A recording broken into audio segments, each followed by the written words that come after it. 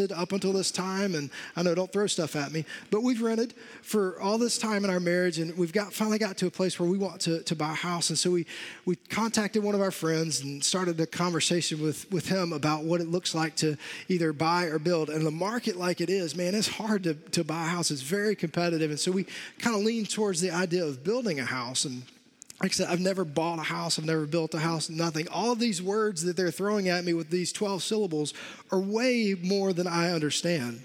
And so as I'm sitting talking with Stephen, he goes, hey, when we're doing this, we're looking for this land, we want to avoid anything with wetlands in it. Okay. I was like, Stephen, I've got a couple degrees. I understand what wetlands is. It's land that's wet. But what does it mean? And if you've built a house, you know someone that built a house, you want to kind of avoid that because it makes it hard to build a foundation on. Sometimes may even make it impossible to build a foundation, or you have to bring in a ton of dirt to be able to do it. And even then, sometimes you have to pay higher premiums and higher insurance and all this stuff I didn't understand. My wife did, so we were good. And so as I began to process this, I was like, well, I don't want a foundation in my house that could be kind of sketchy, right? I don't want to build a house on something that's sketchy, because a foundation in the house is important. Well, in 1923, the Imperial Hotel had been destroyed in Tokyo, Japan, and Frank Lloyd Wright was championed with building a new Imperial Hotel. And Frank Lloyd Wright, if you know anything about Tokyo, it's it's the most earthquake-prone city in the world, one of the most earthquake-prone cities in the world. And so Frank didn't just start throwing brick and mortar together to start building a hotel, just like he'd do with a Lego set. He did his research. He asked questions. He researched. He asked people who had built stuff, hey, what are some mistakes and pitfalls that you ran into that I want to try and avoid? And he ultimately came up with the idea that if he could build his foundation on 60 foot of mud, it would make his foundation survive the earthquake. It would act as a shock absorber when an earthquake happened. And as soon as it was completed in 1923, shortly thereafter, there was an earthquake that was greater than they'd had in the last 52 plus years. Frank's hotel stood, while smaller, less established buildings crumbled around them, because Frank understood that the foundation was important. You get that right, and your building can stand. Your building can withstand the earthquakes that are going to come around it. But we're not talking about physical foundations. We're talking about a spiritual foundation this morning. So I want to ask you a couple questions just to get us started, kind of get us to lean in a little bit to the tension of the moment. Is, do you have a spiritual foundation in your life that can withstand the earthquakes that are going to come? Do you know how to, or are you currently working on establishing a foundation in your life spiritually that's going to withstand earthquakes? Because here's the reality. These earthquakes are coming. It's not a question of if earthquakes of pain, loss, drama, trauma are going to happen. It's a matter of when. When we're going to lose someone, when we're going to face a lost job, when we're going to face a pandemic, when things are going to happen that shake us to our very core, do we have a foundation we can stand on? If we don't have it and we don't know how to build it, what about our kids? How are they going to be able to establish and build one on their own if they don't see it modeled and have to ask questions to their parents? And don't get me wrong, I'm not standing up here as holier than thou and that I know everything, because I ask myself these questions all the time. Every day I get up, I'm like, do I have the spiritual foundation, the maturity right now in my faith to be able to withstand some of the tornadoes, some of the earthquakes that are going to come at me today? Because we've all faced those throughout our lives. These students that are graduating, they're going to face some bigger earthquakes than they've ever seen in their life to this point. Do they have a spiritual foundation that will withstand that? It's important to me as a parent that I raise my kids. I have two kids. I have a 10-year-old and a 5-year-old, that I start to teach them what it looks like to have a foundation that is solid enough to stand when the earthquakes of drama and loss come. We recently lost my dad to COVID-19 back in October. And I was able to stand on a foundation that was solid, and was able to bring my son into that because I want to raise good humans. I want to raise kids that know right from wrong, good behaviors from bad behaviors. I want to raise kids that understand what it means to respect adults and to respect their peers, because those earthquakes, those times to stand on God's word and God's morality that he teaches us through his word are coming. They come for you. They come for me. They can come at any point in time. One of the times where I found really a time to stand on my faith was when I was in college. It was my junior year. And I had committed my life to the Lord. I was going to go into ministry. I was going to actually go on to seminary after I graduated college. And so I was at school. I was like, let me go ahead and get that ball going. I'm going to go ahead and take a couple of religious classes. And I could only get one at the time. And so I go into this class pretty naive. I go into this class thinking it's going to be with people that believe like me, that talk like me, that love Jesus like I do. But here's the thing you don't know is I went to a public university, Mississippi State University, and they don't believe like I do in a lot of areas. I had a professor who didn't believe like I believed in this class. I had kids sitting in that class around me that didn't believe the way that I believed, that didn't love Jesus the same way that I love Jesus. And it was a moment where I had to ask myself, do I have a foundation strong enough to stand? Because if I don't, I could be swayed one way or the other away from Jesus. And so I took a few days and I kind of reflected back and I prayed, and God says, I've given you my spirit to stand firm, and I want you to go in there. I want you to be a light in that class. And I wasn't disrespectful. I wasn't argumentative, but I went in there and I was a light for Jesus in a class that was full of people who didn't look like me, talk like me, or believe like me. Why is that important? Why is it important to have a firm foundation? Because those times are coming. And here's the reality for that. If we don't have a firm foundation, our convictions in life won't be either. If our spiritual foundation is not firm, our convictions to stand for God won't be either.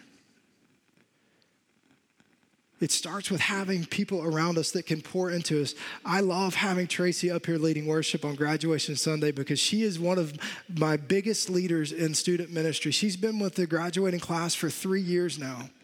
She's tracked with them through life. She's done life with them together.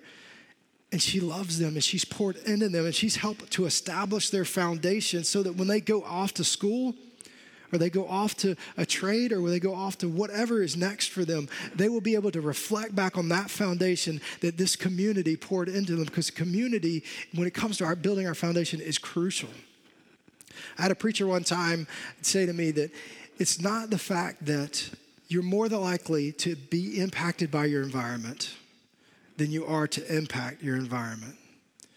And what he was saying 16 years ago to this See You at the Pole rally to these students, he was trying to say, it matters who you put around you. It matters who your friends are. It matters what they believe and how they live.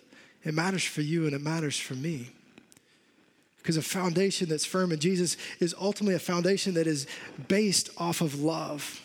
And if you're one of my small group leaders or you're one of my students, you know where we're going with this next statement. I believe that we should love God with everything we have and that we should love people, and that is how love works. And we're going to see that truth in Scripture this morning. If you want to grab your Bibles, if you don't have one, man, there's one in the chair back in front of you. We're going to be in the book of Matthew and John this morning. If you don't have a Bible, you can take that one with you, or you can jump on the YouVersion app if you're tech savvy, like some of my students are, and you can jump in there. We're going to be in Matthew chapter 22, and I love this passage because Jesus has just been asked by the teachers of the law, hey, what's the greatest commandment? And see, the teachers of the law and the Pharisees and all of these guys were always trying to trip Jesus up. They were always trying to find something to hold against him, so that they could kind of bring him down in the eyes of the people that followed him. Eventually, they could arrest him and find something to get him off the streets and get him to stop doing what he was doing. And so they ask him this question, and this is how Jesus replies in chapter 22, verse 37. He says, you must love the Lord your God with all your heart, all your soul, all your mind. This is the first and greatest commandment. He points them right back to what they would know. Remember, they're teachers of the law, so he's pointing them back to the law that says you should love God with your heart, with your soul, with your mind, with everything you have. Love him fully, all in. And he doesn't let them get a word in. He doesn't let them even utter a phrase, and he doesn't miss a beat. And he says, the second is equally important. If you notice, they didn't ask for two. They only asked for one. But Jesus always goes above and beyond. He says, let me tell you this. The second is equally important. Love your neighbor as yourself. The entire law and all the demands of the prophets that you know are based off of these two commands. This is God's word. I love what Jesus does right here because he says, when you love God with everything you have, you also have to love people. And I want to take that phrase real quick, love your neighbor as yourself. I want to look at two words if we can this morning. First word is yourself. And so I'm not going to speak for you, I'll speak for me. I love me some me. I'm a big fan of me. And so when I read that phrase, I'm like, okay, so if I love me, I've got to love my neighbor just like I love me. Okay, I can do that. I like my neighbor. He's a nice guy. That's not what he's saying. He's saying your neighbor is the people that don't necessarily look like you, walk like you, talk like you, vote like you, live like you. Your neighbor is anyone that has breath. Spoiler, that's everybody.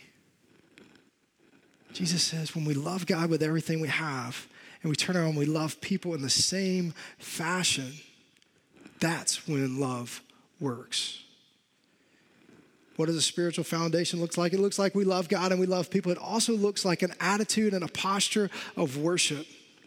It's a foundation based off of worship.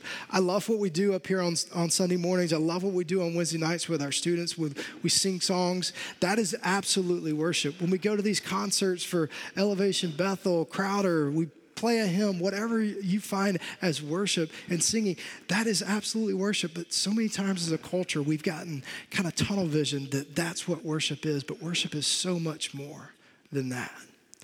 Worship is how we pray, how we talk to God, how we invest in that relationship. Worship is how we take communion with a reverent heart and reflect on the sins that we have in our life and ask God to forgive those because of what he did on the cross. And I love how Jesus teaches this principle as well in John chapter 4. I love this passage of scripture where he goes out of his way for a divine appointment. He doesn't have to be where he is. He could have gone a different direction. In fact, he went a longer way to get where he was for this divine schedule appointment with the woman at the well. And what you need to know culturally about this situation is that men and women weren't supposed to talk in public like Jesus is going to do right here. And Jews and Samaritans, they didn't get along. They didn't love their neighbor as themselves. And so for Jesus, a Jewish man to talk to a Samaritan woman was extremely taboo. It was extremely radical, but that's who Jesus was. In John chapter 4, this is what Jesus says. He says to her, "Believe me, dear woman, a time is coming when it will no longer matter whether you worship the Father on the mountain or in Jerusalem. You Samaritans know very little about the one you worship, while we Jews know all about him, for salvation comes through the Jews. But the time is coming, and indeed is here now, when true worshipers will worship the Father in spirit and in truth. The Father is looking for those who worship him in this way." Jesus says, you know what you need to do to have a firm foundation? Worship has to be a lifestyle. When we look up that word and the actual lifestyle, it's not a day, it's not a Sunday, it's not a Monday, it's not a Tuesday. It's an everyday thing. It's who you are, it's what you do, it's how you act, it's how you treat people. Is your foundation showing an attitude of worship? The last thing that I really kind of think that kind of gets us started on building a foundation in the Lord is that we are called to the light and we're called to be the light. We are called to the light of Jesus as he's described in Scripture. If we were to turn all the lights off in this room, it would be darkness in this room. With one light, if I was to pull my phone out and turn the flashlight on, in that moment, darkness ceases to exist. Yeah, there's going to be shadows. It's going to be harder to see. But with that light, I can navigate through this room. Even with the lights on now, there's shadows, but there's no darkness. Darkness doesn't exist where there's light. Jesus tells us this in Matthew chapter 5. And I love how he starts this. I just went to an Orange conference with our family ministry, and you get all these breakout sessions that are can be super boring sometimes, super intriguing to other times, but it all depends on how the communicator starts. And so they all get up there and like, hi, my name is Todd. This is the breakout you're in, and this are my credentials, yada, yada, yada. That's how they generally always start. But this guy started our last session super, super cool. He walks in, he goes, welcome, champions of culture. It fired me up. I was like, yeah, I'm a champion of culture. Let's go. And that's what Jesus does right here. He looks at the crowd and he goes, you are the light of the world. He could have stopped right there, but he could see some confusion on the faces. He said, let me illustrate it for you because I know we've got some slow learners around me, so I'm going to tell you this. He goes, a city built on a hill cannot be hidden. Still not with me? Okay, Jesus says, I'll go further. Neither do people light a lamp and put it under a bowl. Instead, they put it on its stand, and it gives light to everyone in the house. And in the same way, let your light shine before others, that they may see the good deeds and glorify your Father in heaven. Jesus could have said, you are the light of the world, and then skipped down and said, in the same way, let your light shine before others. But he didn't. He illustrated that point. And I want to do the same thing this morning because I think it's important that we get this.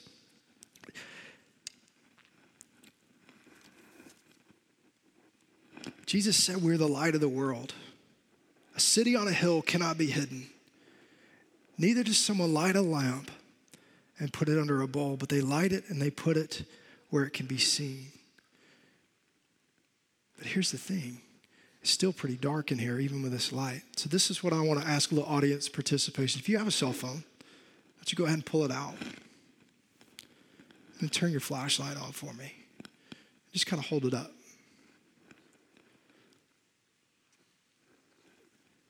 See how the dynamics of the room just changed? Because when we work together to light up our world for Jesus, our foundation gets even more solid. It becomes even more substantial for us to stand on.